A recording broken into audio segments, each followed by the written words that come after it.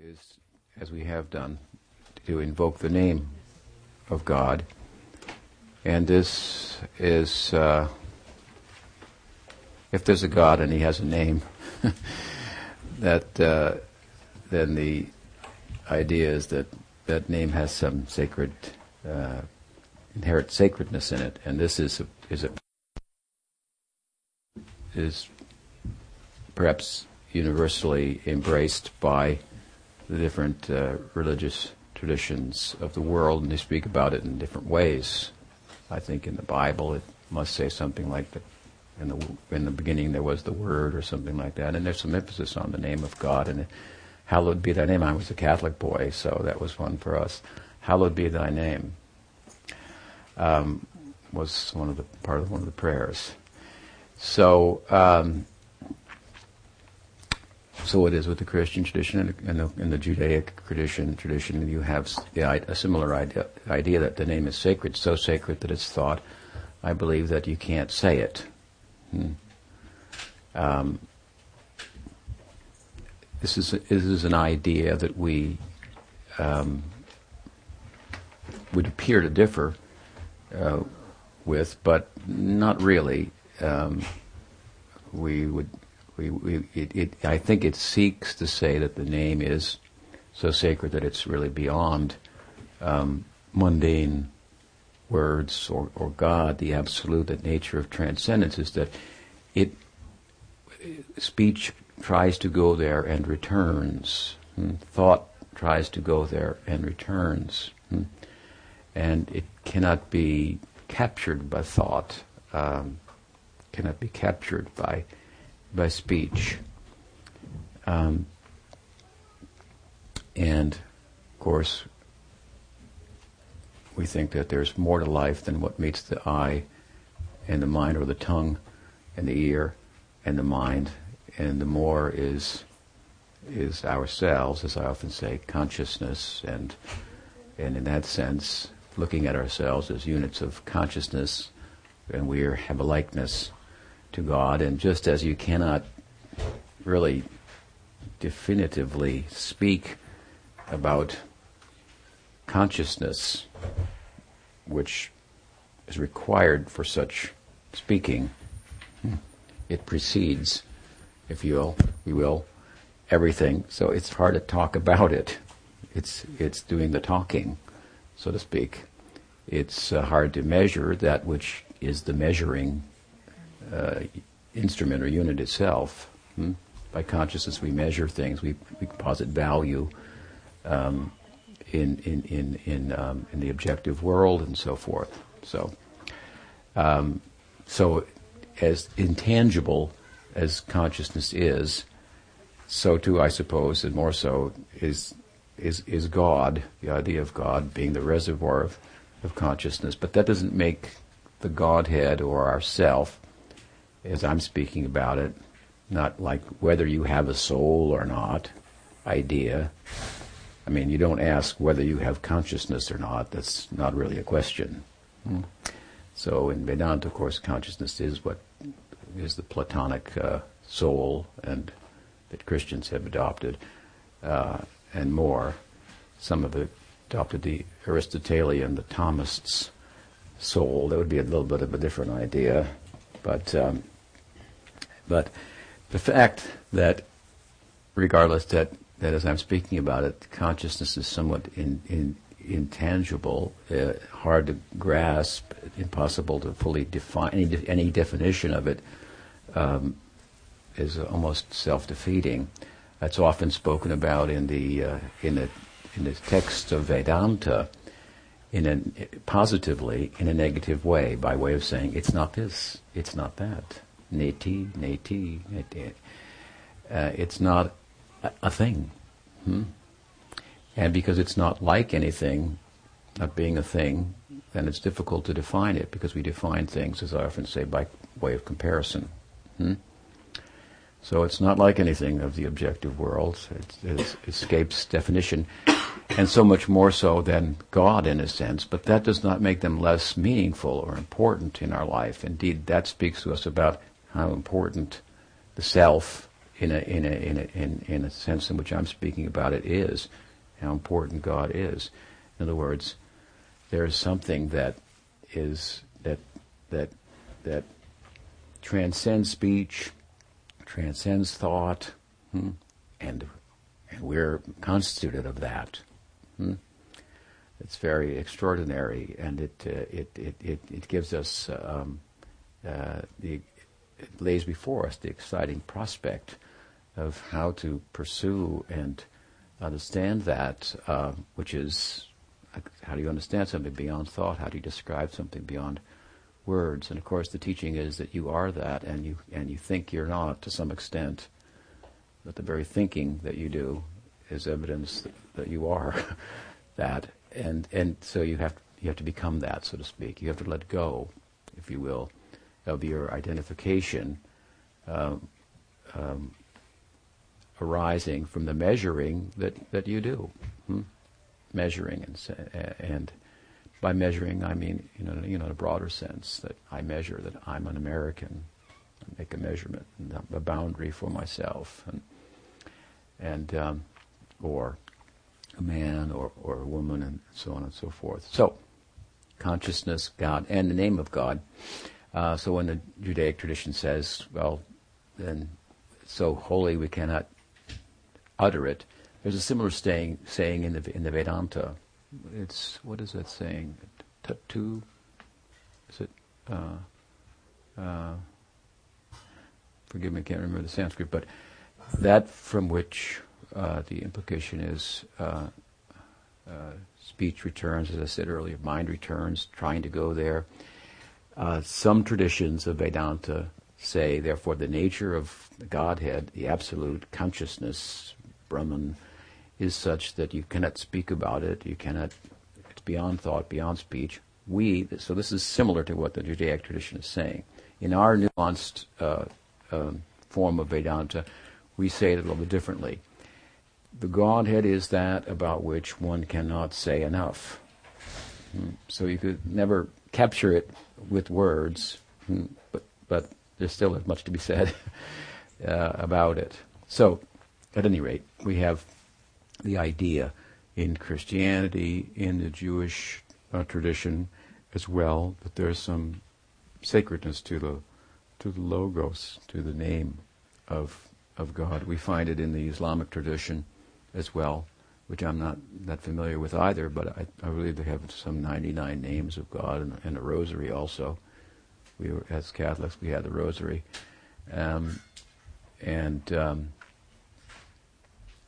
Those are some of the biggies out there, I guess, the Abrahamic religions. And then even in the Buddhist tradition, we have some, depends who you talk to, within the Buddhist world, but we also have at least one sect of Buddhists that consider sacred the name of Buddha, Amitabha Buddha, and they're chanting the name of Buddha. And if you listen to the teaching on that, you think you're right there in Gaudiya Vaishnavism. Just got the Buddha's name instead of Krishna. There's so many efficacy of the name, its power, and so forth for deliverance is emphasized and spoken about in a way that's very much parallels our tradition. So this is a fairly universally accepted idea amongst the religious tradition. And in the secular world, of course, the idea plays out as well. What's in a name? There's a lot in a name, therefore we say, did you get his name? Someone was here, did you get his name? Did he leave his name? Because if you get his name, then you can get him. The idea is you can capture him. Now, of course, they have the identity theft is popular crime, and it's all about getting your identification, your name, your social security number, which is, we're all numbers in one sense in the Western society. And if they've got your number, then they can take your bank account and your whole identity, basically. So, also the idea that there is power in sound, perhaps something that has not been explored as deeply as there is power in fire, power in water, power in earth, earth, water, fire. So power in air. We use these things, technologically speaking, to accomplish interesting, sometimes wonderful things, and sometimes things that are but a distraction. And so, similarly, with sound, it's possible, theoretically, to do extraordinary things. Just like with fire, we've done extraordinary things. The computer, the internet, but from fire, electricity, if you kind of boil it down. So what can you do with sound? This is something that I don't think has been exploited as much, but it may lend itself, it does lend itself to as much or more than what we can do with fire. So, in principle, if you also speak loud enough, then you will be heard, and in mass, especially, has become a powerful medium for change. If you get some banners and several 100,000 people converge on Washington shouting something, then maybe you will be heard, and it'll affect some change, and so on and so forth. So, if we look at this way from a secular perspective or from a religious perspective, the idea of invoking sacred sound is not something that is foreign to us. Then if we turn a little bit to Christianity as well, we find another statement or two that I think is worth exploring.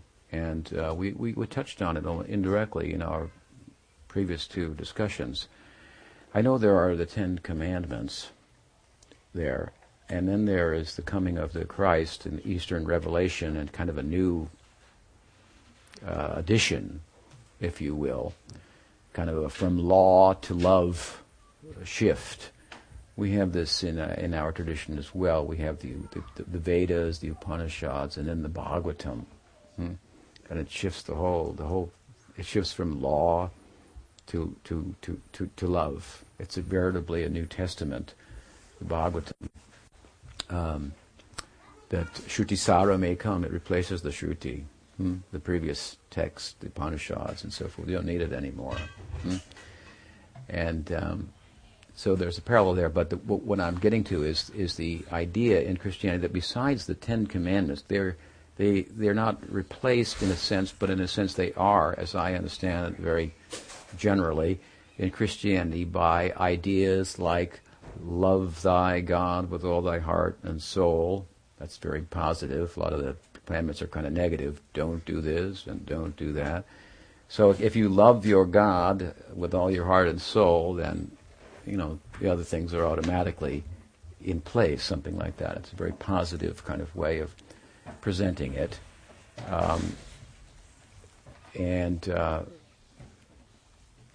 We have a statement also similar like that, to remember Vishnu, never forget him. This is the sum and substance of all the rules and regulations. If you do that, everything, you don't have to worry about anything. But besides in Christianity, love thy God with all thy heart and soul, we have another following statement, as I understand it, that is worth mentioning, and that is, and love thy neighbor as thyself. So these are two interesting concepts that are similar, they're connected, but they're distinct at the same time. Therefore, they are mentioned separately as in one sense, the essence of Christianity. Love God with all your heart and soul, and love your neighbor like yourself. In Gaudiya Vaishnavism, we say, Bhaktivinoda Thakur said it like this, that he said, what? Jive doi Krishna nam sarvadharma sar. We've already made the point that God, slightly, I guess, we could elaborate on it further, that God is non-different from his name. If you get his name, then you could get him, something like that. We have a whole dharma of the name, while different religious traditions embrace this principle to one extent or another, and even in the secular world, there's the idea that there's power to sound and so forth. This has been very much developed theologically in Gaudiya Vaishnavism more than any other religious tradition. The idea of the efficacy of the name, the extent to which the Godhead is present in the name, the virtue of the name, not only the non-difference between the name of God and the Godhead, but at the same time a difference in which the name is seen to be more generous than the named, coming to us even when the named appears to be not present. We find in Chaitanya Mahaprabhu taking the name of Krishna. Krishna didn't appear to be present to everyone around him, but taking the name, it was apparent that Krishna was present within him, as by the way in which the name affected him so extraordinarily. As I've said before, it's one thing to not believe in God, but it's a little harder not to believe in love of God. If we come in touch with it in the real sense of the term, that means a wise kind of love of God that it brings about the kind of transformations that we find in Chaitanya Mahaprabhu that are very extraordinary. There's nothing like that in the history of the religious world. The measure, the extent of his ecstasy, basically, as I said the other night, Gaudiya Vaishnavism is about studying, exploring the ecstasy of Chaitanya Mahaprabhu. That's what it is. It's a very interesting idea, a study of ecstasy, not the drug. So it's a popular idea. So to love God, and God is the name here. This is my point. A form in which we find that God is present in different religious traditions and in our own in a very prominent way, and brings about extraordinary change and transformation in a person, in their character, their behavior, in how they think about themselves. It makes them, if they're taking the name, chanting the name appropriately with attention and so forth, it makes them humble.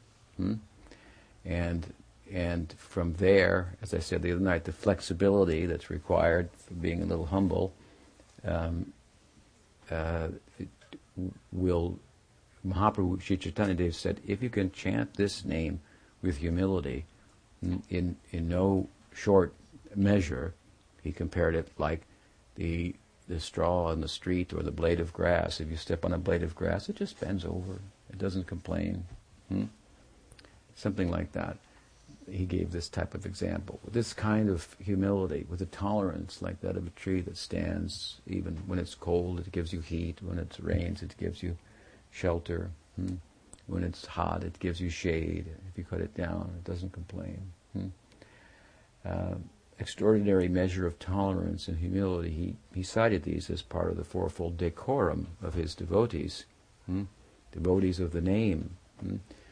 And he said that if you can chant decorated with these qualities, this kind of humility and tolerance and offering respect to others without the expectation of getting honor for yourself, this kind of chanting, that will bring prem, and that means kampashru, pulakadaya, all these kind of transformations, for example, that we found in Chaitanya Mahaprabhu, the ecstasy that I'm speaking about, that made him such an extraordinary religious figure, such an extraordinary religious figure that I've quoted in one of my books, a Christian theologian who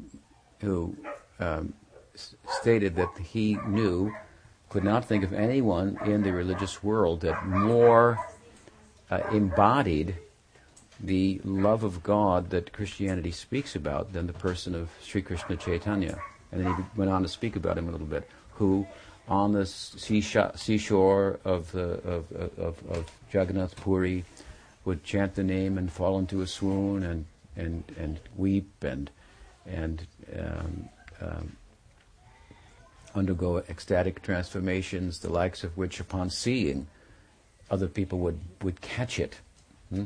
Some people in the academic community, among the Orientalists, the first British scholars to go and look at the Hindu religion from an academic, but from a Christian bias. They first started to write about Hinduism and explore the books with a view to wean the heathens from their paganism and bring them to the true religion, was the kind of idea. It's got a bad name now, of course, because it was a very biased type of study. The Orientalists. Of course, as an aside, they when they came to Vishnu Bhakti, they thought this is similar to what we're talking about. But when they came to Krishna, which is really the center of Vishnu Bhakti, they said, "Oh, it all goes to hell right here. Look at this immoral person. They're playing up as God and so forth." But when it comes to Chaitanya Mahaprabhu, of course, then we find Krishna not as the enjoyer, the center, which is not a bad thing. As I've told before, a story that a Christian asked or made a statement that in your religion God is this enjoyer, in our religion God is this embodiment of sacrifice. So obviously our God is better than yours. And I replied, if you are to sacrifice, which is noble and desirable, there has to be some center for which you're sacrificing, which is receiving on the other end. If I sacrifice, I give up something to what? To nothing? To someone. Just like all of the parts of the body, the thinking part, the part that makes us mobile, our legs, our arms, even our ears, all parts of the body, our tongue, they all work really in the bottom line to serve the stomach, because ultimately you have to eat to live.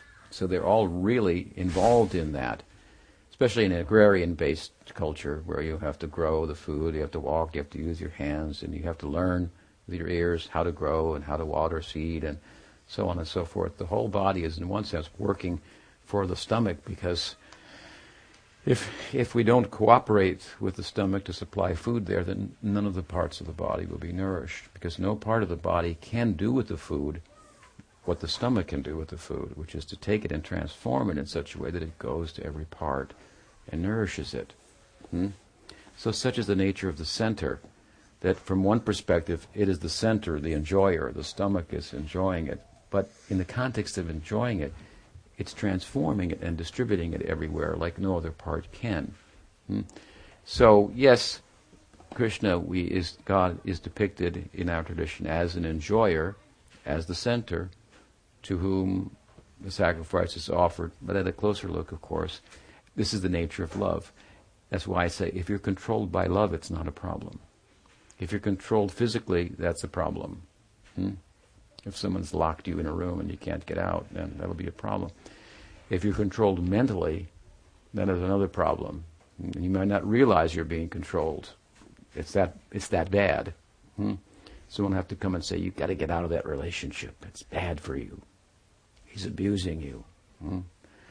And so it's more subtle, but it's more powerful than physical control. You might not even know, as I say, you're being controlled, or you tend to go into psychological denial of it because there's something you get out of it. So you need help to get out of that. Now, if we go from physical control to mental control, to being controlled, mental, intellectual, to be controlled by the heart, now that is more comprehensive still. But it's not a bad thing. That is a good thing. If we're controlled by love, then that which is controlling us is also controlled. That's unavoidable. If you love me, really, and I'm swayed by that, so then I love you, and you'll be swayed by that. So Krishna, the center, in Gaudiya Vaishnavism, is depicted like this, controlling everything by affection. And he's depicted as being very affectionate, so forth. But besides that, when the Orientalists came to, and some of them did, to study Chaitanya Vaishnavism, where Krishna is the center, they of course misunderstood, but then you come to Krishna Chaitanya, this Krishna starts looking better when you look at Chaitanya Mahaprabhu, because he was so morally strict and the embodiment of sacrifice. This is the side, as we were talking the other night, that he is Radha, he is Krishna, but he is Radha also, sacrificing, giving. And his ecstasy, that our tradition is about, as I'm speaking in one sense, the Orientalists thought, yes, then he had epilepsy or something like that. He kept falling into these swoons and trances and passing out and so on and so forth. The counter to which, of course, I like to invoke is that, of course, it was a contagious type of epilepsy. That is a new strand of it. And so, as I was saying, simply by seeing his ecstasy, people were transformed. Very extraordinary example in the religious world of, as this one theologian had said, that he thought more embodied or personified the love of God that Christ spoke about in the Western revelation than any other person in the religious history that he could think of. That's a very generous, not a generous statement, I think it's an accurate statement, but we don't often find that people are generous. Of one religion, people of one religion are generous in speaking about another. We're trying to get beyond that here today. Indeed, what to speak of being generous with other religious people, with secular people as well, who are really interested in finding truth and have not found arguments for God to be very compelling. There are some pretty bad arguments for the existence of God, and there are some pretty bad examples of so-called love of God. We would like to think that Chaitanya Mahaprabhu is a very good example. Apparently some people agree with us. And as we are involved, as I say, in a study of his ecstasy, there's a reason for that. We're not just studying it academically, but we're studying it, and hopefully, as a result, it's becoming contagious, and we are to become that ecstasy. That means, I said earlier, we are to become consciousness. That means we are consciousness, but we are to become it by way of letting go of our objective identification with the world, our measured sense of reality that limits us. I've given the example before. The salt doll wanted to taste the salt ocean. So it entered the ocean, and it had to become the ocean, so to speak. The ocean's full of salt.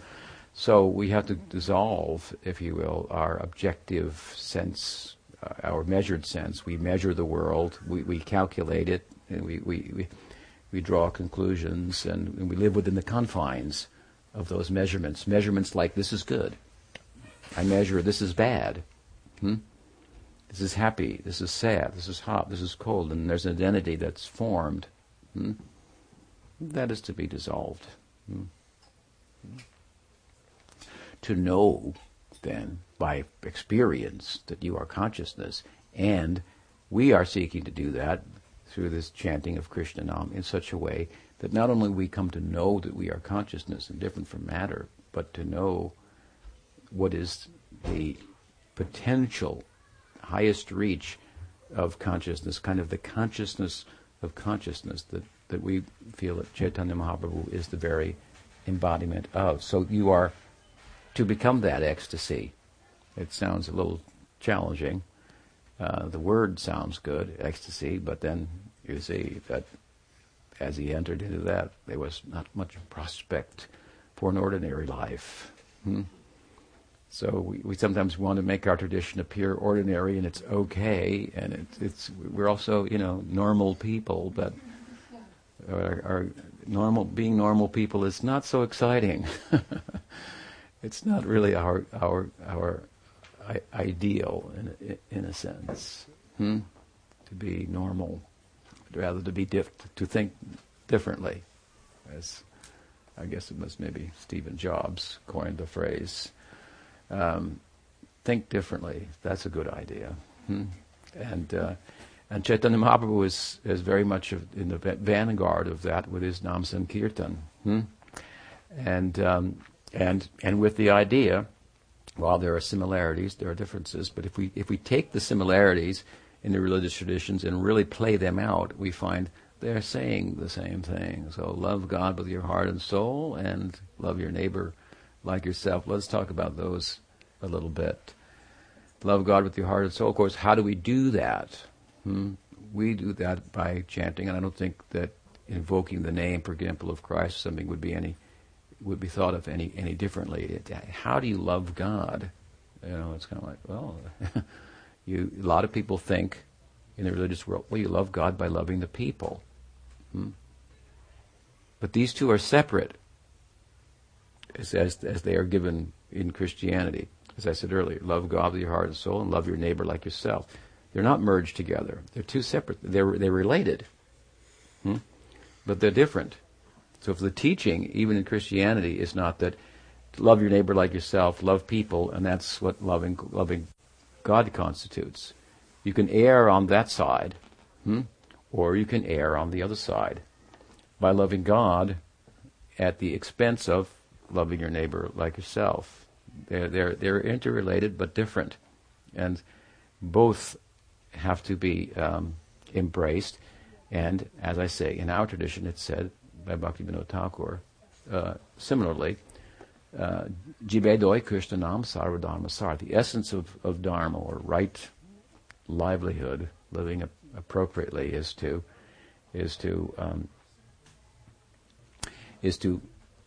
Krishna Nam, to love God.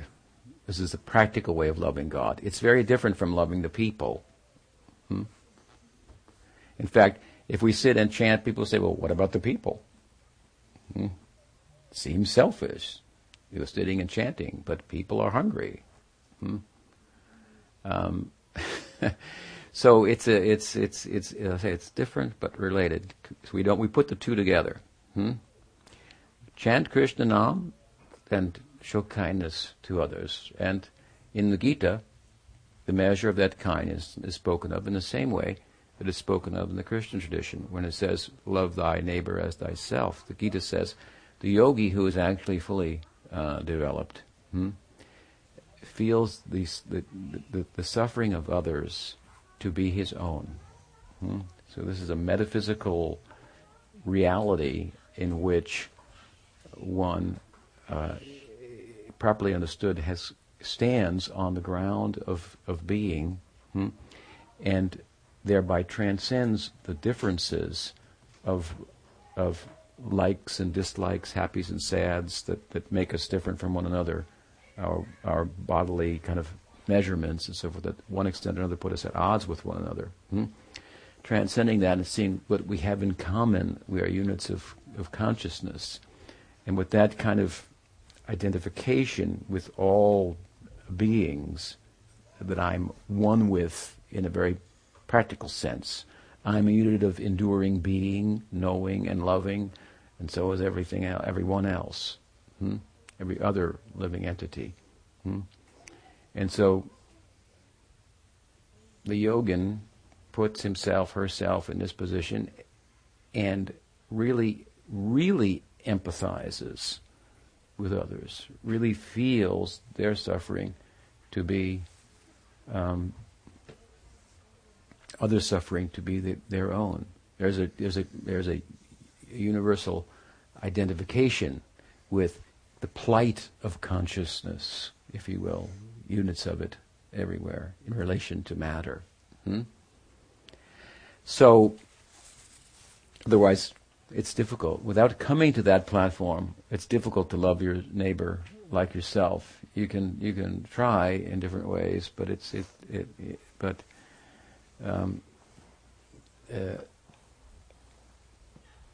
unless you have a way of actually fully identifying with another. How can you fully identify their suffering as if it's your own?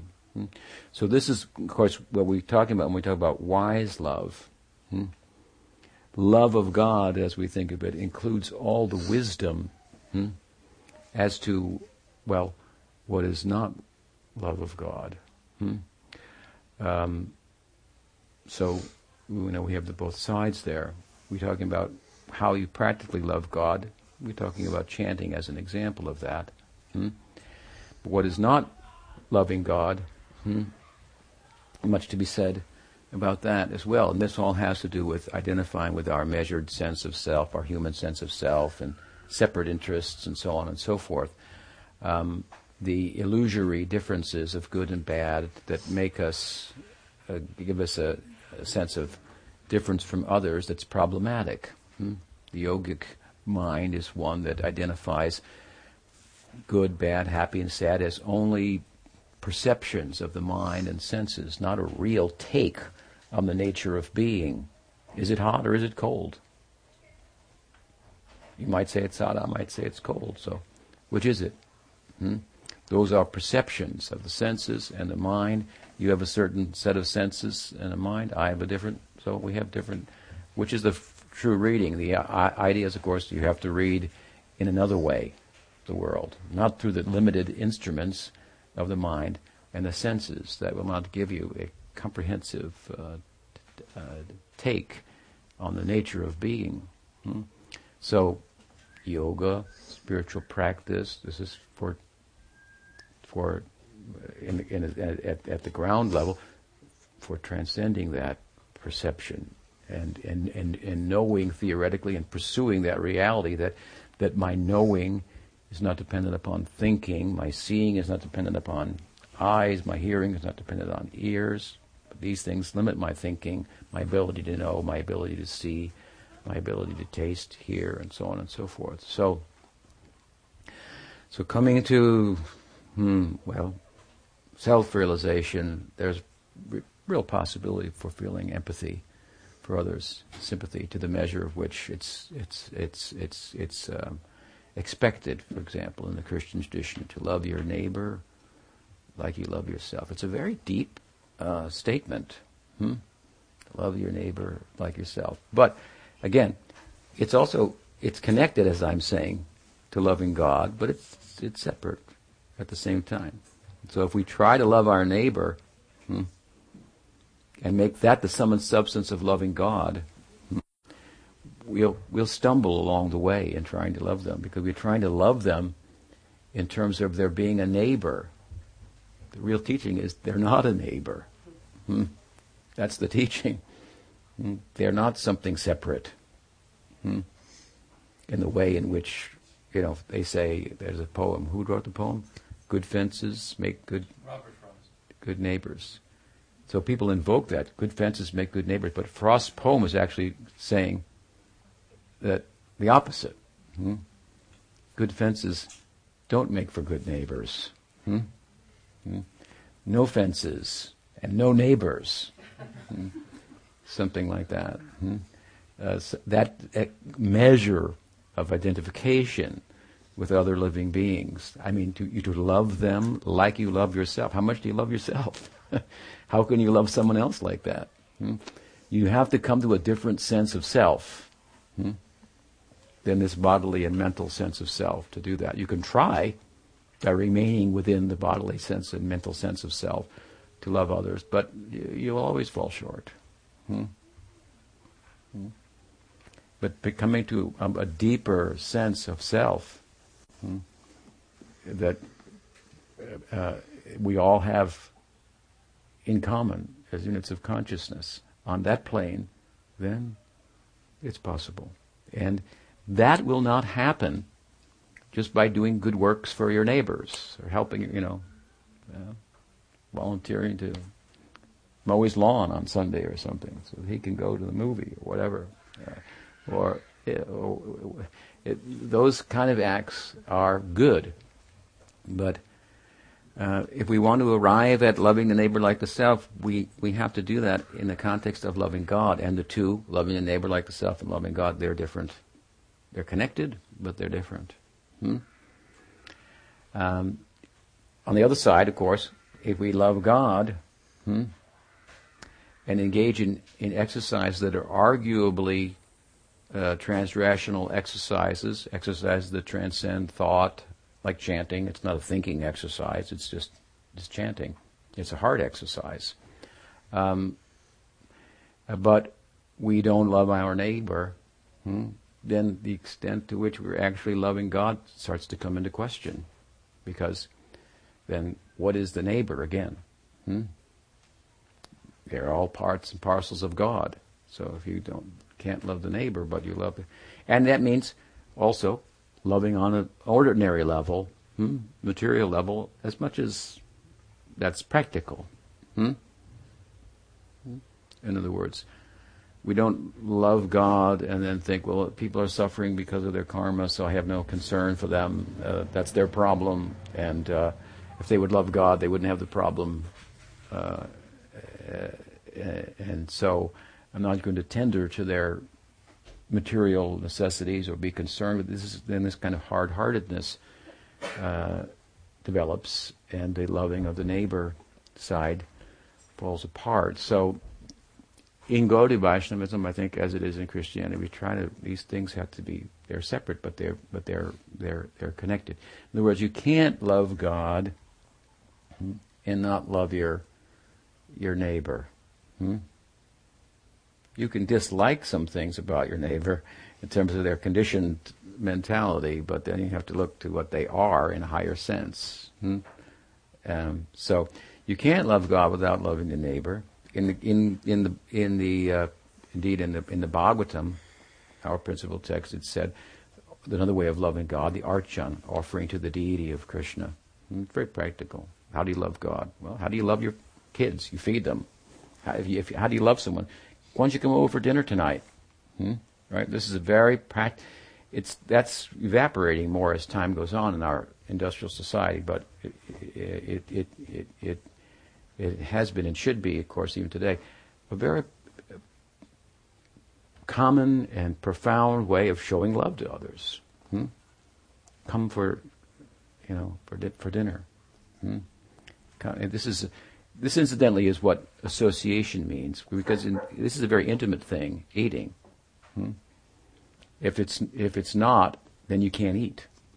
In other words, if it's all, if you got to be nervous and stuff, and you don't want to eat too much, you don't want to eat with the wrong spoon or something, then it's like you can't really have a full meal. Eating is meant to be relaxed and intimate and an exchange then of feelings.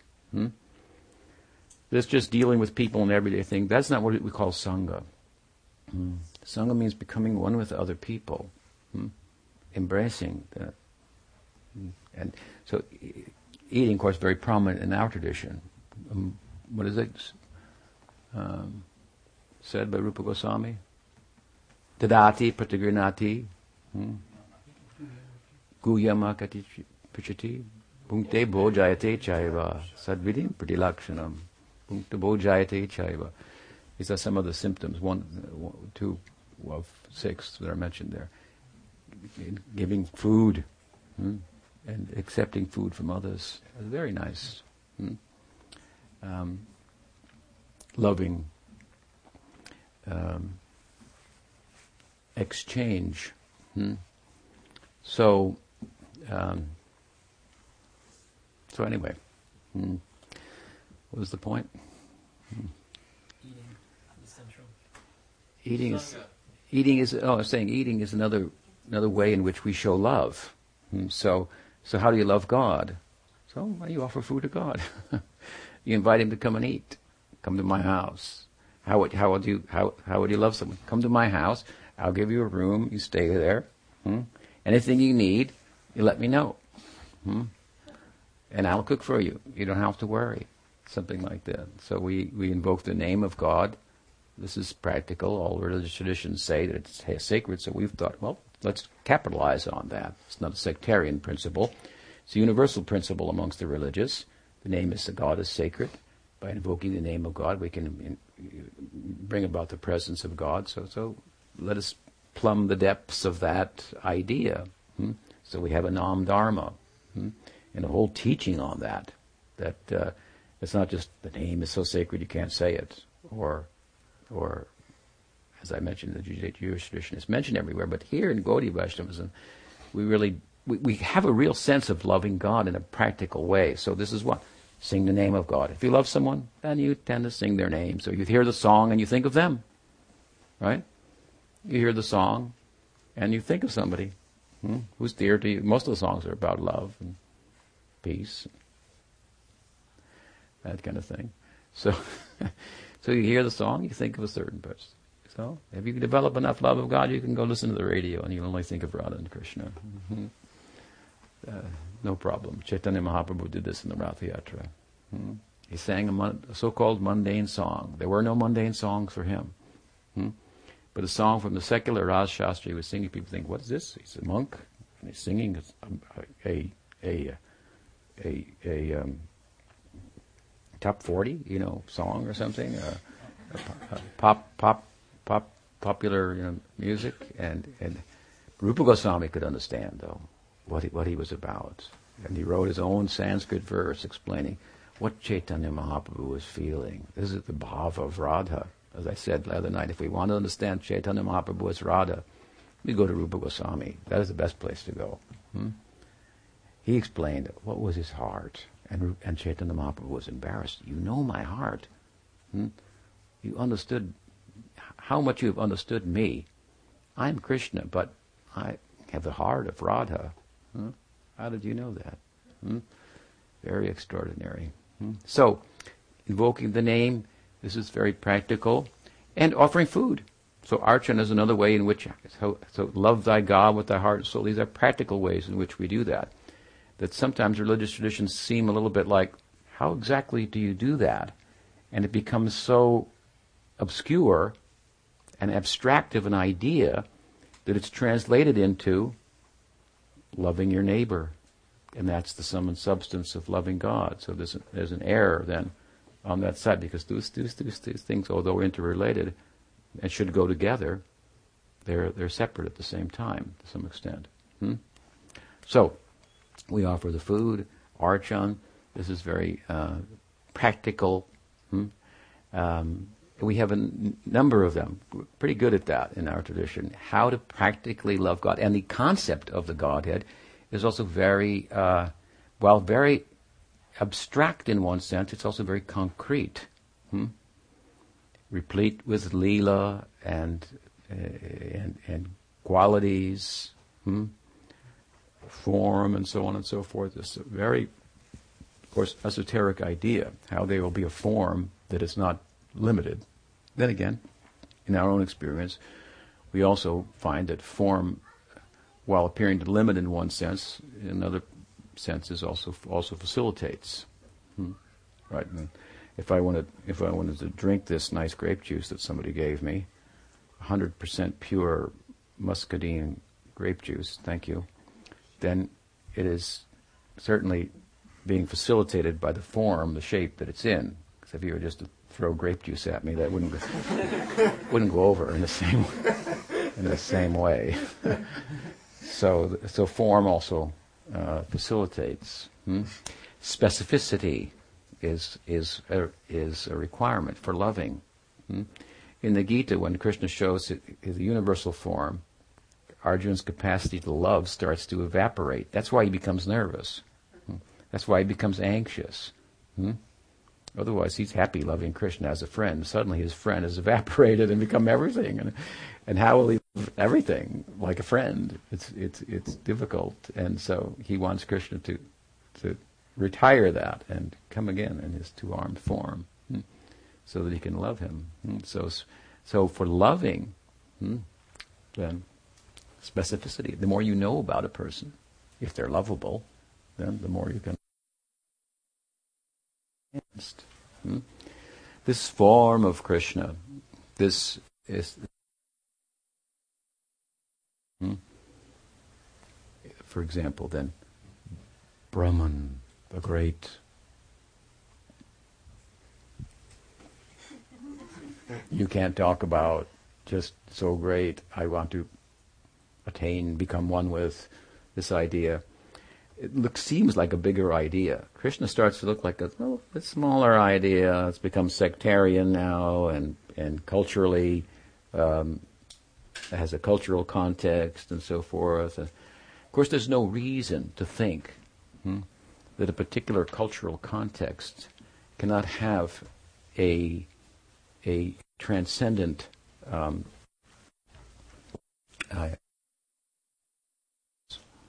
Krishna says in the Gita, as people approach me, they approach God and they see angels with trumpets and little wings, and Gabriel's up there, and there's Peter and Paul at the gate checking if you're on the list, and so on and so forth. And they had beautiful architecture and paintings in Europe and so forth in the churches. Particularly the Catholic Church, so all this iconography and so on. Now you go to Hinduism, you got a whole different scene up there. Who's right? Which one is it? Or are these just cultural filters through which we're trying to talk about something that is formless and beyond word and name? One could reason like that. But one could as well reason that each cultural representation where there's some manifestation of divinity that causes a religious tradition to form, like the descent of the Christ in Europe, or Krishna and Chaitanya in India and so on, the Buddha and so forth, that has a representation in transcendence. After all, Krishna says, Jajatama Prapadyante, as they surrender to me, I reciprocate accordingly. Why not worlds of angels? Once you understand the difference between matter and consciousness, then so many possibilities open to you. The possibility of different kinds of heavens and lokas and so forth, it all becomes very reasonable.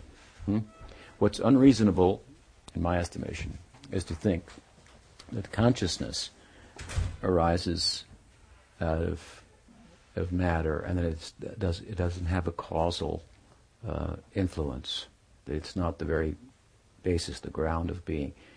This is nice to talk about, but it's compelling, but it's abstract. It's hard to get a handle on because we're bodily oriented. We're a unit of subjective reality, but we're identified with the objective reality. We're talking about our real identity, but we're in a subjective identity, so that has to be let go, as I said, and it's to the extent that we do so. Like I was talking to your son last night, briefly, and he had undergone, as you know, some considerable negative impetus for spiritual life. The world, he was interacting with the world in such a way that the world responded like, this isn't a good thing, and he got pinched, so to speak. And so we were chatting a little bit, and we came to the idea that that if you don't control your senses and your mind and so forth, then it's problematic. And he seemed to really resonate with that. And I said, you see, this is like very bottom line kind of thing. This is not a religious dogma. If you don't control your senses and your mind, to the extent that you don't, you can say that there's a problem. I think everybody would agree with that. What we say is, to the extent that you do, there's a solution. Someone might say, well, what about everything in moderation? Okay, somewhat in between, but we do that. Because our way of controlling the senses is very user-friendly. You can take prasad, for example. You can engage in song for your ear. It's delight. And heart's delight by chanting about Bhagavan, Sri Krishna, Radha Krishna. And you can have friends too. So the Sangha. In our tradition, we advance by Sangha, by becoming attached to one another. That's not too hard. Well, it could be to me. It can be challenging, but to become attached to one another, And of course, each of us trying to attach ourselves to God. So this is a middle way. In moderation, yes, we use the senses. We moderate in this way. We let them go.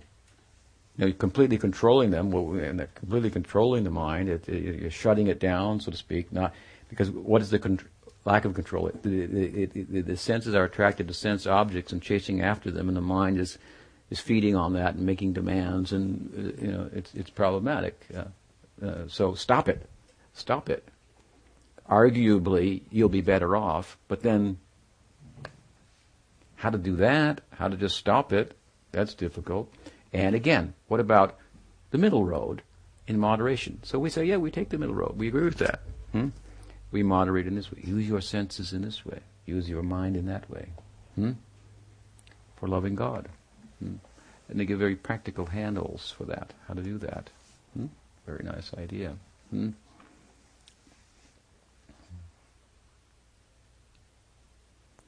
So, again,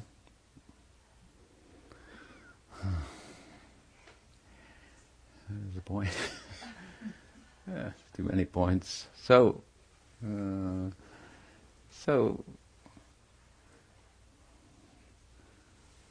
we have anyway practical ideas, very practical ideas for loving God. I was telling your son, that's the point, that and he said, yeah, that makes sense. And so I made the point to him that, you see, this is not a religious dogma. This is something everybody accepts. If you can control your mind and senses, you'll be better off. If you don't, you'll be worse off. The more you do that, and if you do that, Vedanta, yoga, offers a very systematic way for doing that, a whole practice, a whole sadhana. And if you do that, to the extent that you do, what happens, of course, is you stop operating under the rule, the tyranny, if you will, of the mind and the senses, which don't even agree with one another. The ear wants to hear something, and the eye wants to see something. The stomach says enough, the tongue says eat more. And this way we're being pulled in different directions by very poor, very cruel masters, so to speak. So you come out from underneath that oppression, and it opens up a whole world of possibilities. That the more that you are absorbed in the world of sensual pursuit, in the identification with the objective world, the more difficult it is to appreciate the possibilities of the subjective world. We say things like, "Oh, it's only in his mind." Only in his mind. Now, when did the mind become less than the body? You understand? When did that happen? Which is more important, your mind or your body? I mean, if I say, you're sick, go to the doctor. Going around, you're sick, go to the doctor. You go, okay. If I say you're mentally sick or crazy, then there'll be, I don't think I want to take that medication. Right? There'll be the greater resistance to that. Mind is not less important. It is more important. And consciousness is different from mind and body altogether. How important is it? And what are the possibilities of that world? And when they're talked about or depicted in art, in song, in poetry and so forth, as they are in our tradition, the world of God, from a particular perspective, one of the possible worlds, we think is the best possible world, but the best is what's best for you. So if you're moved by Chaitanya Mahaprabhu, then Goloka Vrindavan, that is the best of all possible worlds. And it's a big world. It's not a small world. It's a world of all, Braj means, in one sense, all possibilities. All things possible. And so I said to him, see, there are so many things that you look like, that's just like religious dogma and so forth, but if you get this one basic point, then all those other points, they make sense. The most esoteric ideas of Krishna consciousness, they will seem like, how is that possible? This is all due to our identification with the objective world, where there are so many limitations. Things aren't possible. You can't do that. You can't do that. But God can do that. I asked your son, your daughter, your son, Venugopal, what he was reading. He said, about magic. I said, is there any real magic? He said, not really. I said, I believe in magic. I said, what if I could take an apple tree and 100 apples, 1,000 apples on that tree. Thank you. 1,000 apples on that tree. If I could take them and then make them all, put them in a little seed. That's pretty magical. So, okay, take the tree, put it in the seed. So, you can understand the examples. This is what, from our perspective, Krishna has done. He put a whole apple tree in a seed. That's magic. Someone said, told me the other day, I'm waiting for miracles. I said, what are you waiting for? They're everywhere. There's different perspectives, obviously.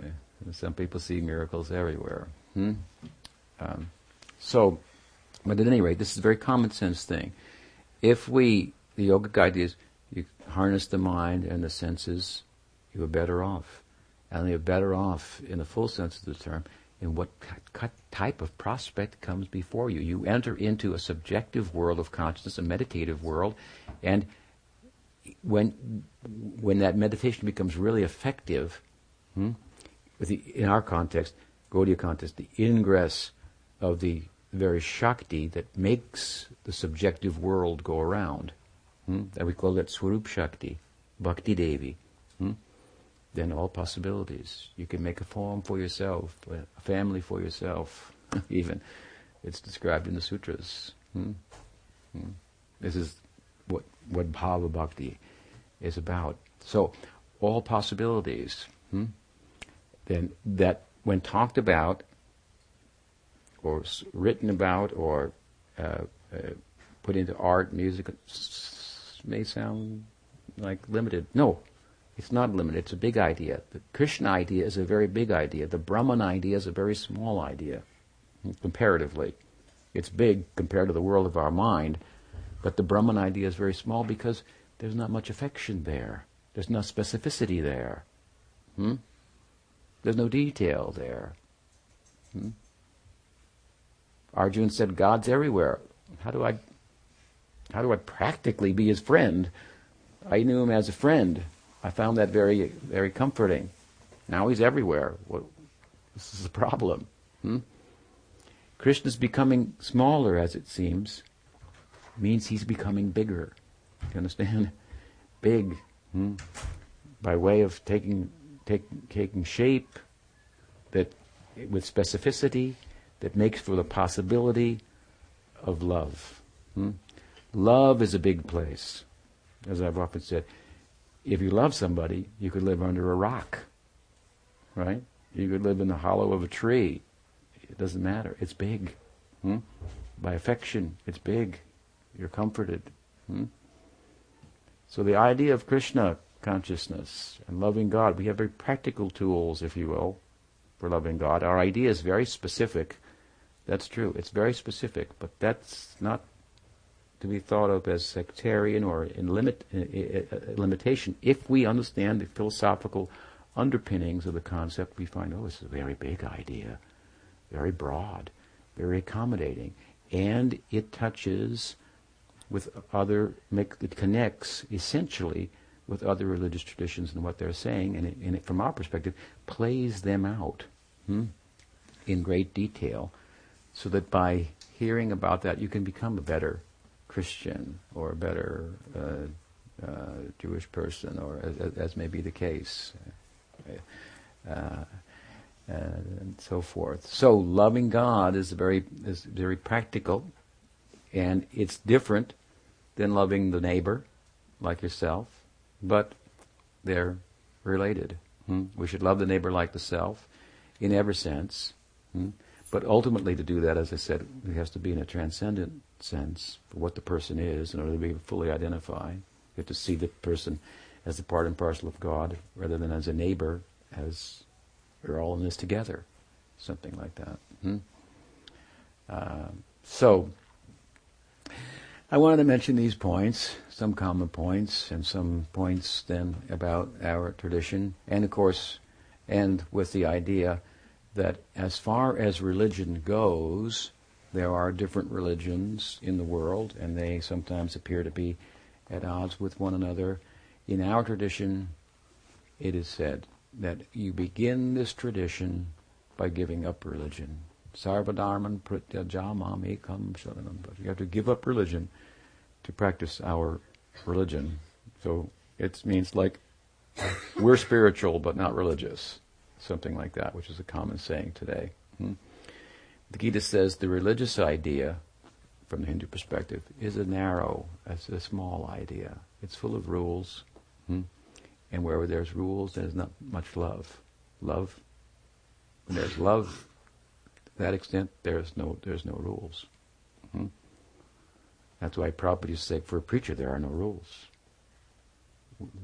Preacher means somebody who is motivated naturally, spontaneously, to speak about what's driving them, and they are doing the remembering him all the time, never forgetting him all the time. That is the sum and substance, the essence of all the do's and the don'ts. That they are that kind of thing.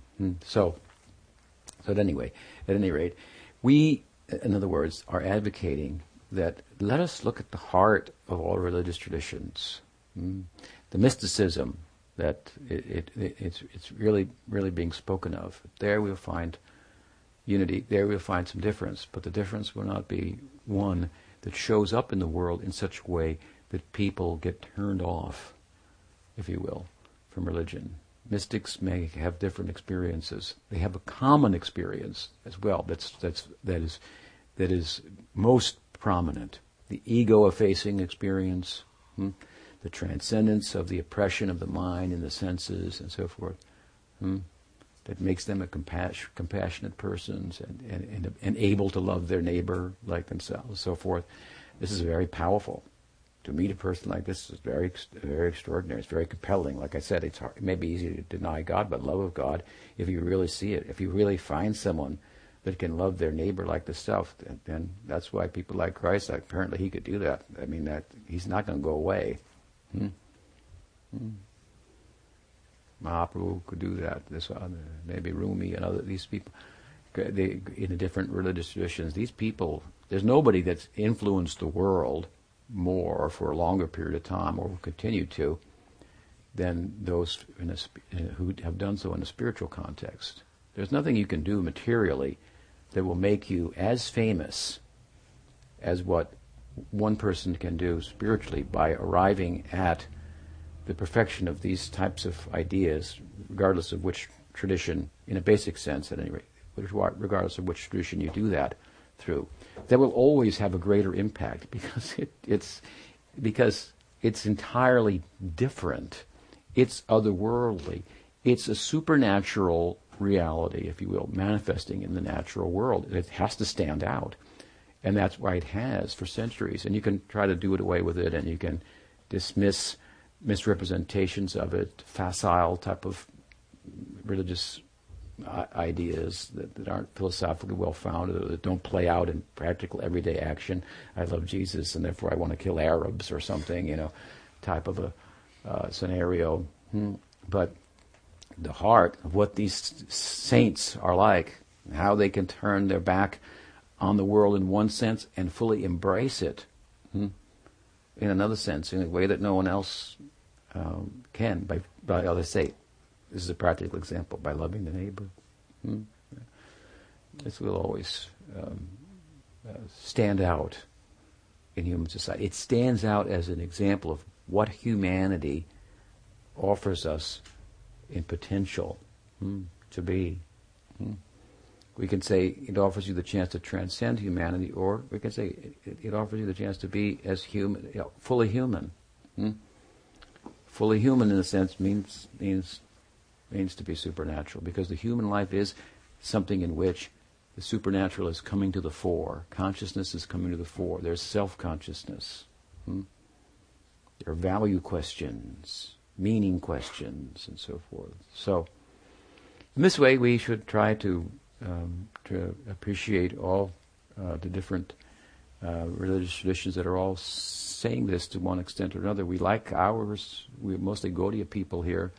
We like ours and the way it's said and so forth, and so we should study that and embrace that, and that will help us, and that will, if properly understood, will help us to understand others in the religious world and to be sympathetic with them and be sympathetic with other people who are seeking truth and coming up with truths about, for example, the natural world that even seem to contradict something in the religious world, which gives us an opportunity to forego a fundamentalist, literal orientation of the tradition.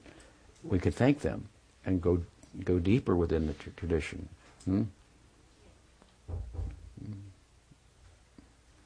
So even such secular people, if you will, who are pursuing, they find truths.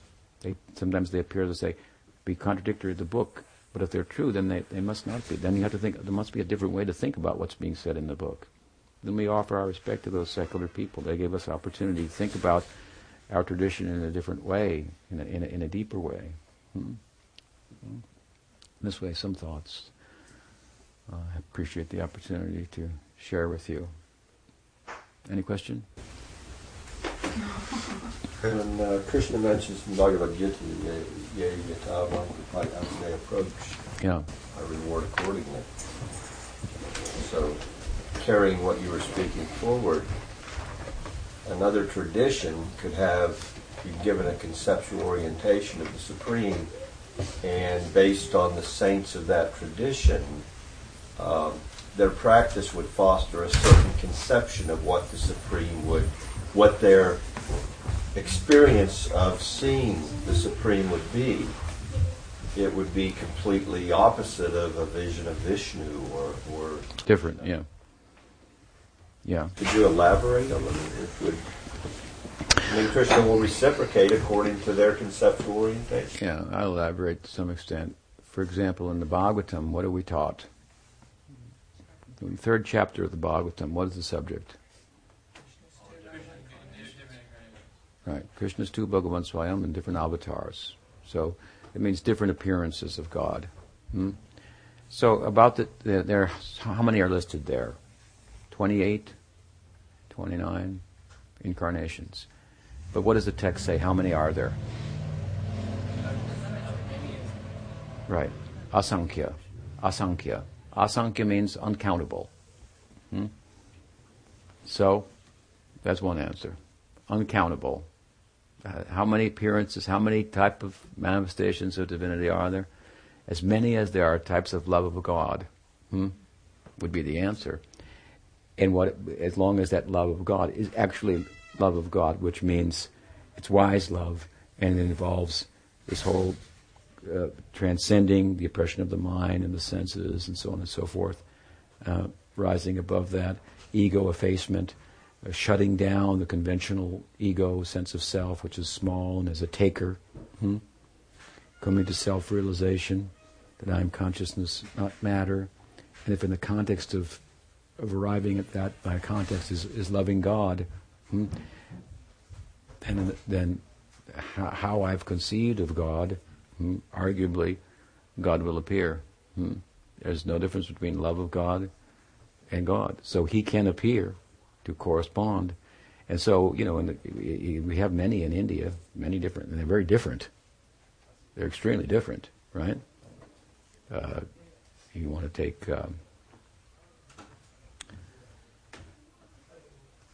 Varaha looks a lot different than Krishna, to give an example, or Kurma or something, these type of ideas. And then within the whole, anyway, so that's saying to us, it's making this point. So, and Bhaktivinoda Thakur has said, where in his Gita commentary, that when the Gita says, this is in the section of the 4th chapter about Avatar Tattva, actually, he says what? That Pritanaya sadhanam vina chayatidas shaduskritam dharma samstapanartaya sambhavami yuge yuge. Millennium after millennium, Krishna says, I appear in the world. And Bhaktivinoda Thakur says, and this does not mean only in India. He also appears in other, through empowered devotees, in other cultures and establishes a kind of dharma that works for that culture. And arguably, they realize a certain face of divinity as a result of pursuing it. It's very broad-minded. That's Bhaktivinoda Thakur. Does that answer your question? Except for the correlation of the revelation given in the Bhagavatam, that it seems that the descriptions of Vishnu between realized by one devotee and the next devotee, they seem to have the same ornaments and the same arms and the same, Well, they're approaching in a similar way. So, showing a similar face. They're approaching in a particular way, as it's appeared, as if the opportunity has been made available to them. And so, you have to appreciate that the alternative to that is, well, he's only in India and only like this. Then that tradition is finding something false. But then again, you can look and you can find real, deep spiritual people in other traditions. Or do you say, well, then both are false and it's all Brahman and these are just cultural, you don't want to go there either. So, and that's not the teaching of Gaudiya Vaishnavism. So this is what the Gita is saying. Play it out. Broaden your horizons. Yes? Early in the talk, and later on, kind of echoed it. He talked about how we're not ordinary people, and to be ordinary is rather dull, actually. At the same time, I could go the opposite direction too. Yeah, the ordinary is good.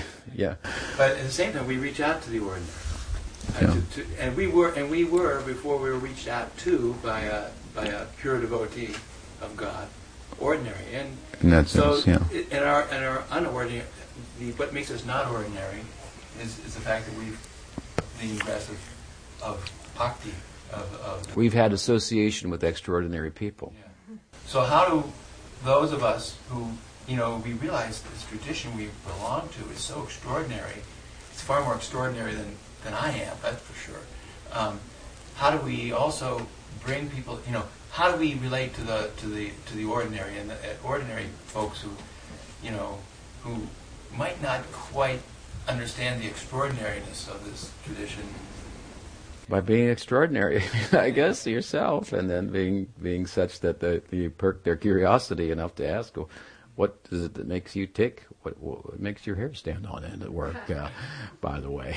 That's maybe a bit extreme, but there should be things about you that the chanting has affected that makes people curious enough to create a teachable moment, if you will. We're not there, we're not really there just to ram things down people's throats, but we're there to take advantage of the extraordinary association we've had and expect that as a result of that, we'll act in an extraordinary way that will, as I say, perk the interest of others as to what makes us tick, and then ask, and then when there's a window of opportunity, a teachable moment, then you explain accordingly. And that was really what Prabhupada taught us. He said the householders, if they're traveling and they meet somebody, they should invite them to their home. Oh, you're in town, come, stranger on the train. That's what it was, India. Invite them home, and the idea is to keep them there as long as possible by affection, and then they end up embracing what you do, and because they like it and it's so nice. And so, by being extraordinary, but if you really have good asanga, then you're going to change, and then you're going to be an example for others, and something like that. Yes. Kind of along those lines, you'll meet people that you can tell maybe have a spark of that extraordinary, or they are seeking and they're asking you questions like that. Then when you come up with it, what seems like a solid answer or something concrete, they're like, oh, that sounds like religion. and I'm not into, you get people that are like not into organized religion. And it's like, well, we're not very organized, so there's not a problem there. But what is that holds people back like that? It's like there's this threshold that holds people. Is it fear? Is it Maya? Is it ego? Is it? Well, I think it's the way you're talking about it. I think it's that they've had some bad experiences and bad examples that once burnt, twice shy. Something like that. So you need to speak about it or embody it in an essential way that dismantles those fears. But it's difficult. That's an extra hurdle to try to overcome. It requires more expertise. But I would suggest to gravitate towards ideas and universally embraced principles, really, that people they invoke the saying, but they don't think of the implications and play it out and so forth. And if people hear that kind of a presentation as they ask you about yourself and you talk about, I think they'll find some resonance with that. And if they say, well, that sounds like religion, you say, no, it's not. Our whole principle is, you have to give up religion. You can tell them that. It's right in the Bhagavad Gita. Give up religion, and then you can love. Sarva dharman prityaja, mam ekam saranam braja. Yes, Bill, is it right? Actually, following up on that, I'm plotting a trip to New Orleans and New Tolovan, and so the people I'm going to be visiting there are politically to the right of the Tea Party, extremely reactionary, and because generally the influence of organized religions is politically reactionary. They're, in the case of the Catholics, they're giving 12th century answers to 21st century problems. Muslims are giving 7th century. The new Pope is pretty good, though. The Pope is still, not changing the positions, the fundamental dogma of the Church. And the Hindus, the Vedic answer to political problems is monarchy. And Prabhupada was not pro-democratic. He didn't care for that. And so I think there, just to comment on that for a minute, I don't mean to cut you off, but I think that it's true that if you have a really good and benevolent leader, you got a good system, as opposed to many people's opinions who some of whom may not be that useful, that well thought out, and so forth. People are herd animals. If they can find a bull to run with, that's good, At any rate. It was 140 years of war, we decided to get rid of monarchies. It started with our revolution and it ended with World War II. And we're not going to go through that again. We're not going to have a monarchy, that's true. So basically, the problem I have is that we see problems like cruelty on farms. We see problems the social problems that our answers don't apply. Even no matter how much love we have for ourselves, no matter how much love we have for God, we can't go to a dairy farmer and say, you can't kill your cows. You can't go to a rancher and say you can't kill a cow. Because it's not practical. It doesn't work. In other words, that whole industry would be dismantled. Yeah, I mean it's we find ourselves, not affecting the change that we would like to see in society, and so if we stay doctrinally pure, it's going to remain that way. And well, I don't know about that. That's necessarily the case. I mean, and doctrinally pure, that's questionable what that means. It doesn't mean that we have to have a monarchy, for example. But I don't think that, I think that to change the world is a huge thing. Like you talk about the cattle industry, for example. Yeah, I mean, you say, everyone should stop eating meat. What that would mean, to the whole economy.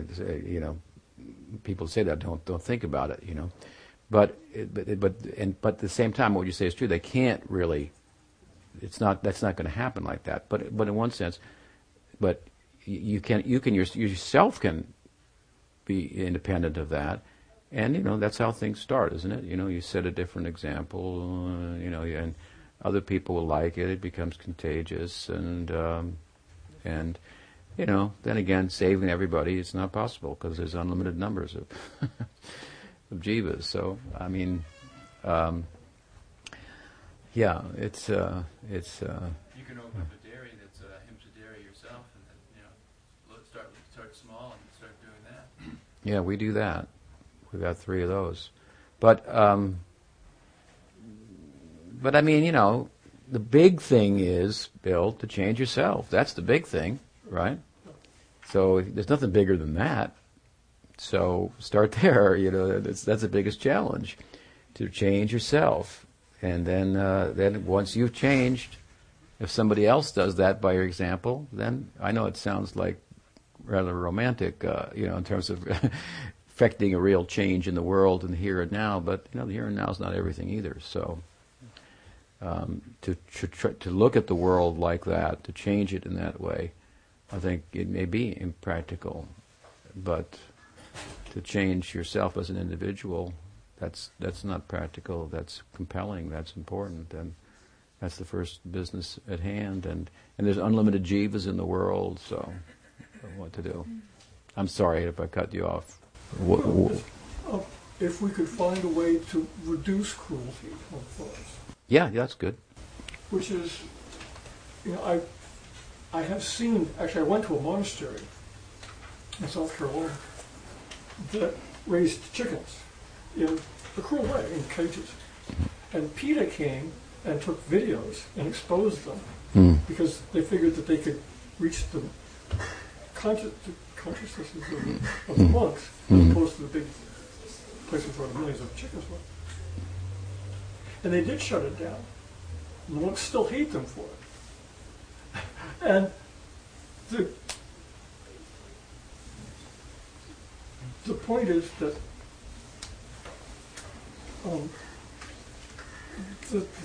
that approach didn't work.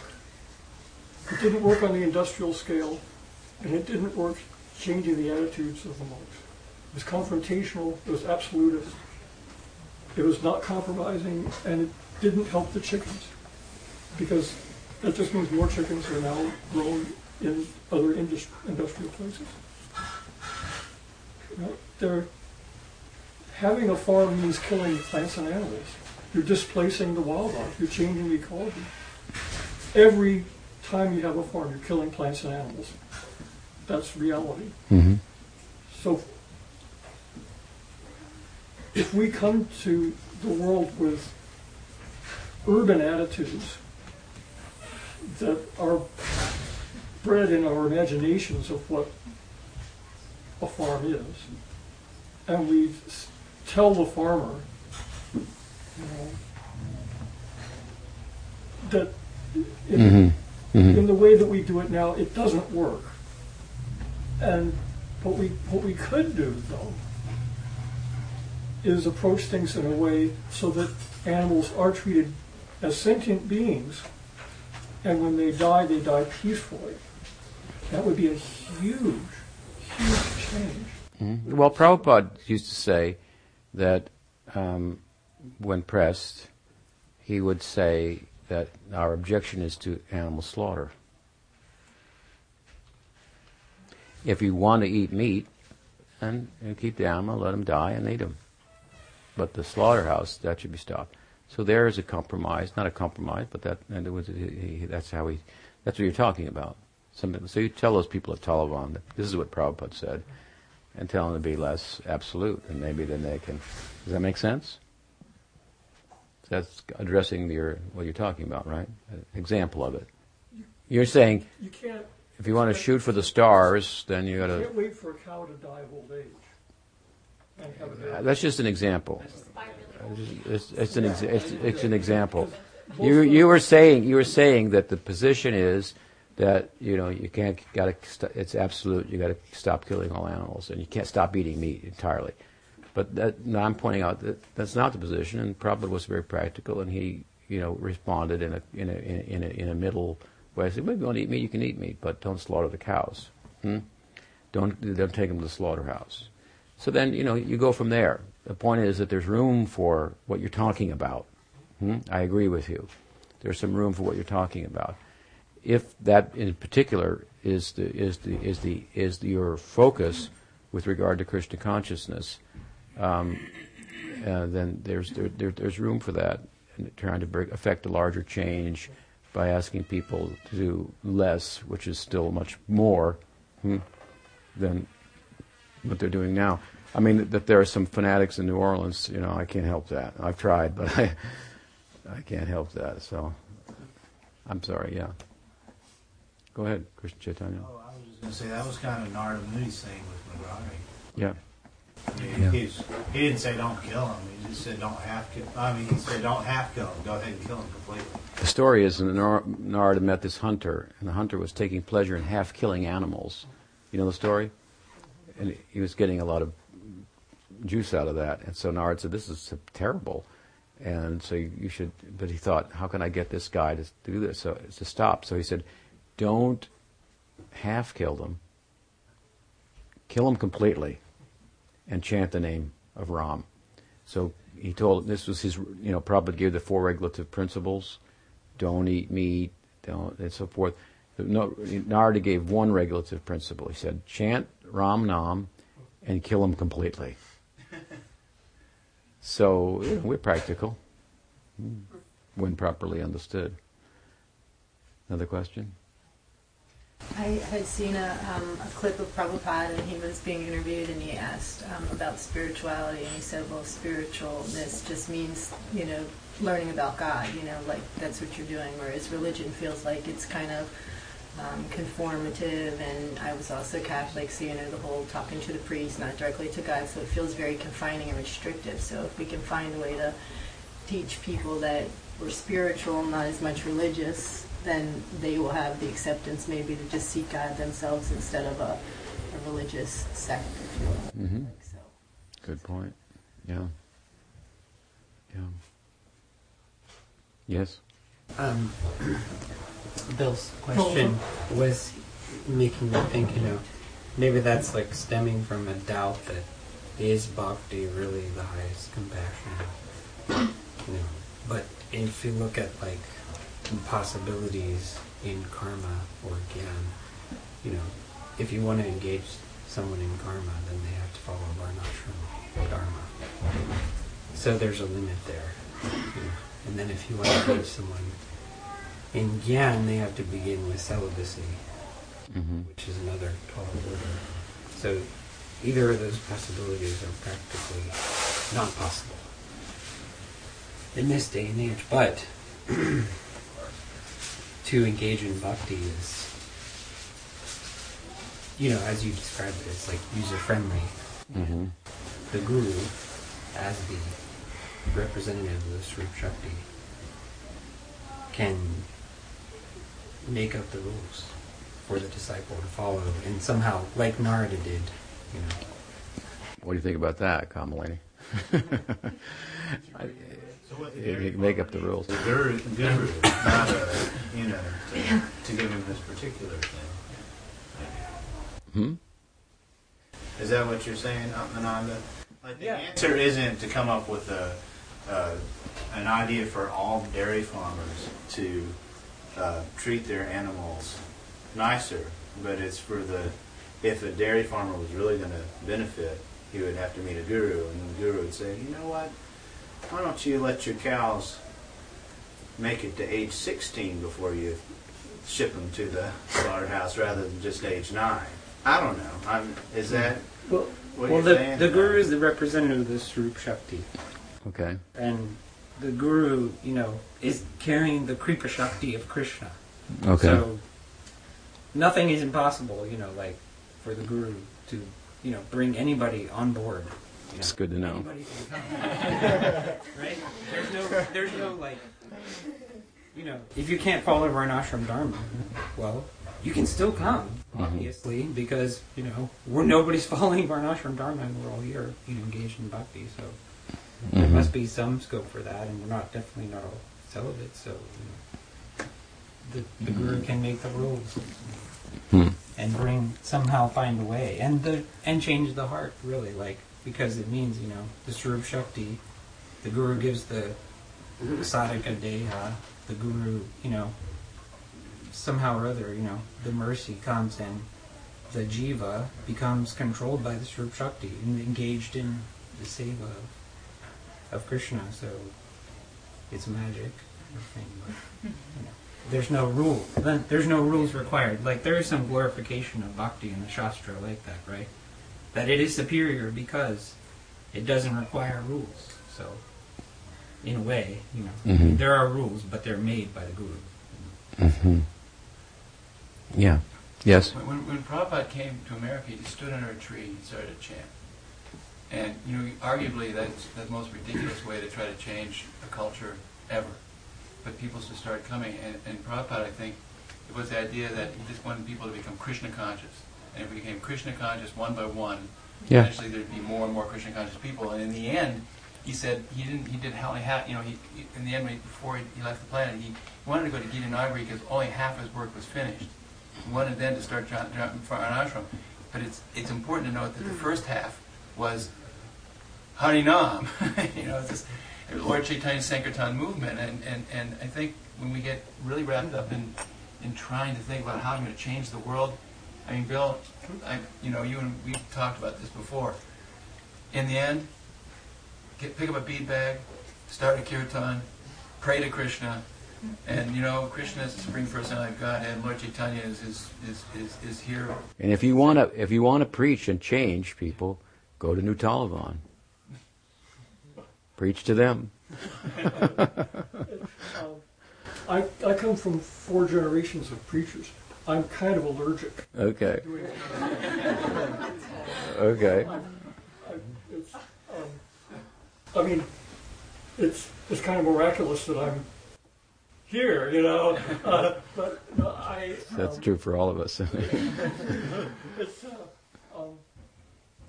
by their fruits ye shall know them is a really nice little part of the New Testament. Yeah. And I think that that's really true, is that our first responsibility and our reason for being here is working on ourselves. Yes. The fundamental way of working on ourselves is by serving others. And the fundamental idea of serving others is showing the fruits of our own internal transformation. Mm-hmm. And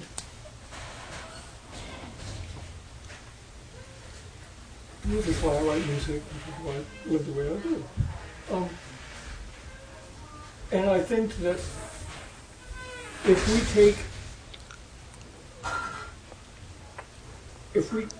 we treat society as if we're striving for Vedic ideals,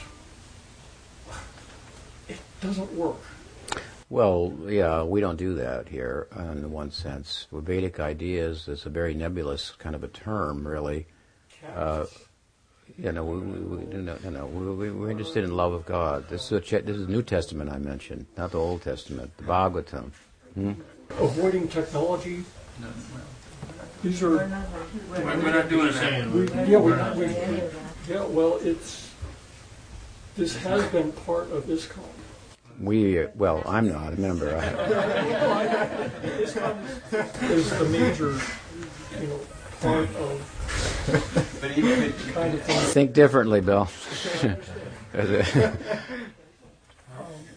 Amhara? Oh, sorry. Advised against technological development, industrial development. No, he advised about the fact, I think it is a fact, that technological development has benefits as well as a possible downside, the extent of which it's not clear. at this point, and advise some caution. And I think that's, many wise people in the world would agree with that. You don't know where Monsanto is involved in technology, and you don't know where it's going to go. Next thing you know, they're going to create. I said nanotechnology. Yeah, you're going to develop something that that you can't put out.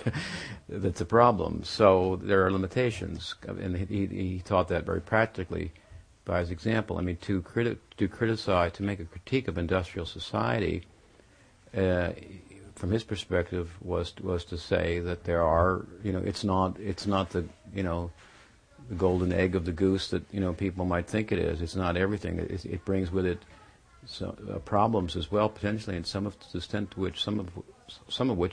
to which we don't know, perhaps.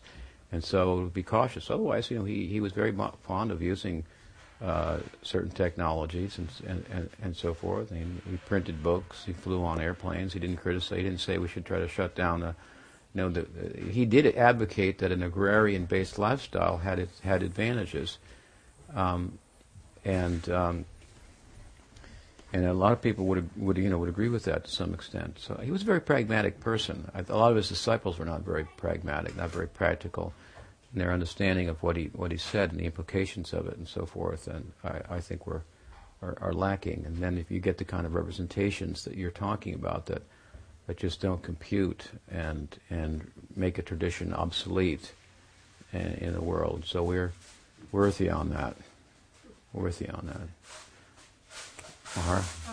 Would you mind if I asked a question that's a little different of the topic, or do you understand the topic? Let's make it the last question. It doesn't matter what it is, but we've been talking for a while. I don't want to. People may feel a little restless. No. Okay. Okay. Well, you were speaking of the third canto, so I thought of a question I had for you the past few Sundays, but never got to ask it. So, I was reading in the purport one of the translations that Prabhupada said that when whatever you want to get, whatever form you're desiring. Famous verse, yeah. Yeah. Famous verse in all Gaudiya Sampradaya. And he said that Krishna wants the devotee to get whatever they desire, whatever the pure devotee wants, because they're pure at that time, they get whatever they want, and Krishna wants to fulfill that desire. But then I know that you've said Krishna is actually just tricking us to think in a certain way, so that's the form that Krishna really wants. So I was just wondering if you could... Well, it means, what she's talking about in the Bhagavatam, it says that the Lord appears in a form that corresponds with the devotee's love for him, which is a point. It's not off topic. We were talking about that. And it also means that the devotees develop a form that corresponds with the type of love that they have for Bhagwan. It's translated in both ways. It means it's the same. Implications are the same. That you have a suitable form according to your love, which corresponds with that love, and in which you serve God in a form that also corresponds, and so forth. So your question is, well, it speaks about it that whatever the devotee wants, but is it the devotee wants it, or is it that Krishna arranges it, or so forth? Well, one way to think about it is this, that Krishna makes the overture, right? Krishna extends himself through his devotees to us.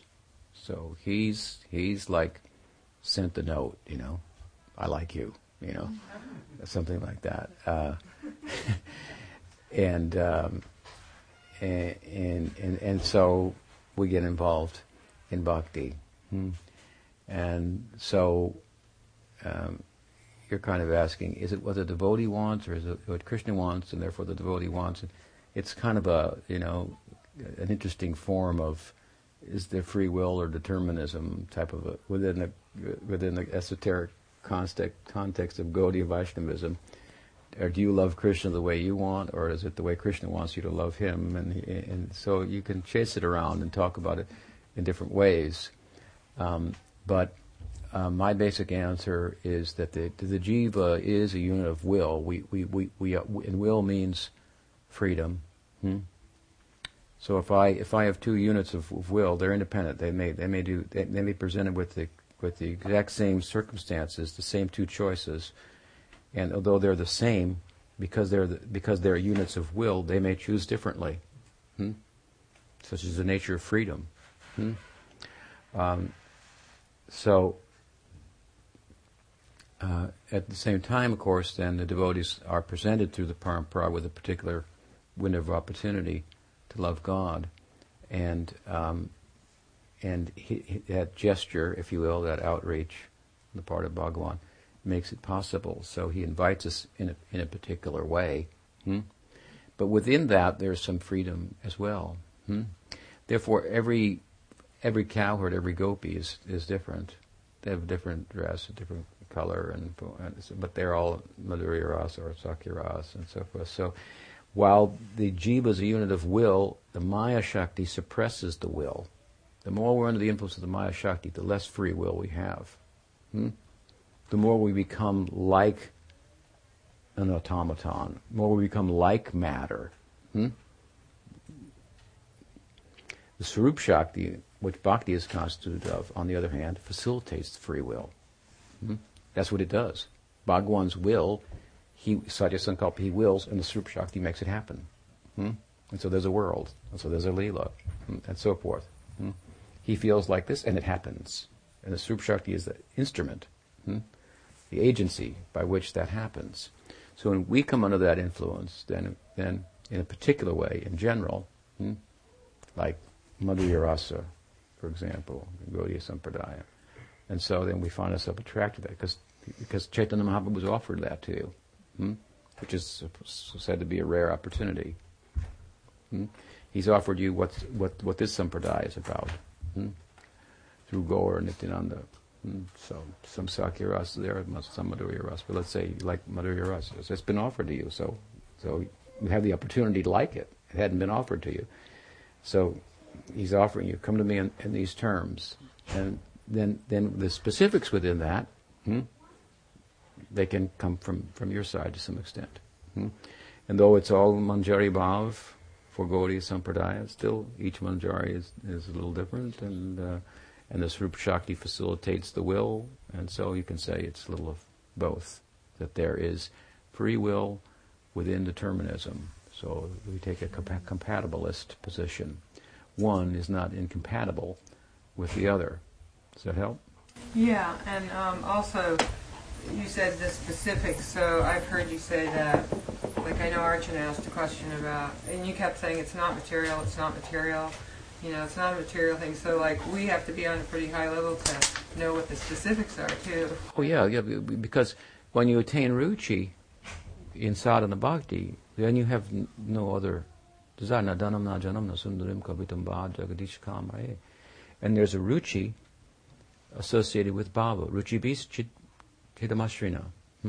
When a bhava bhakti manifests, there's a ruchi aspect of it. There's taste. It means taste. So the mind becomes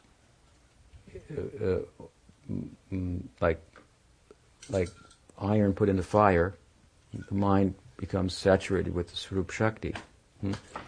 And so then this ruchi is, Jiva Goswami described, it's like threefold in characteristic of the desires that manifest. Prapti-abhilas, Sohrid-abhilas, like this, desire to attain Krishna in a particular way, to have a particular relationship with Krishna. So this starts, then, this is in Bhava Bhakti, this is what your Swarup, if you will, is made out of. It starts in ruchi. These desires will start to manifest in ruchi, but the heart is clean. So those, you could say in general, I'm going to follow the Madhurya Rasa, I'm going to follow the Sakya Rasa, and when you come to ruchi, then it starts to become more specific. But the heart is clean, and the desires are coming under the influence of the Swarup Shakti and so forth. Does that help? Yeah. All right. So, big topic, but we've talked for a long time, so we should stop there and take prasad, right? Yes. Sri Krishna Chaitanya Mahaprabhu ki jai, Guru Vaishnava Guru Parampara ki jai, Gaur Bhaktivinoda ki jai, Premanande.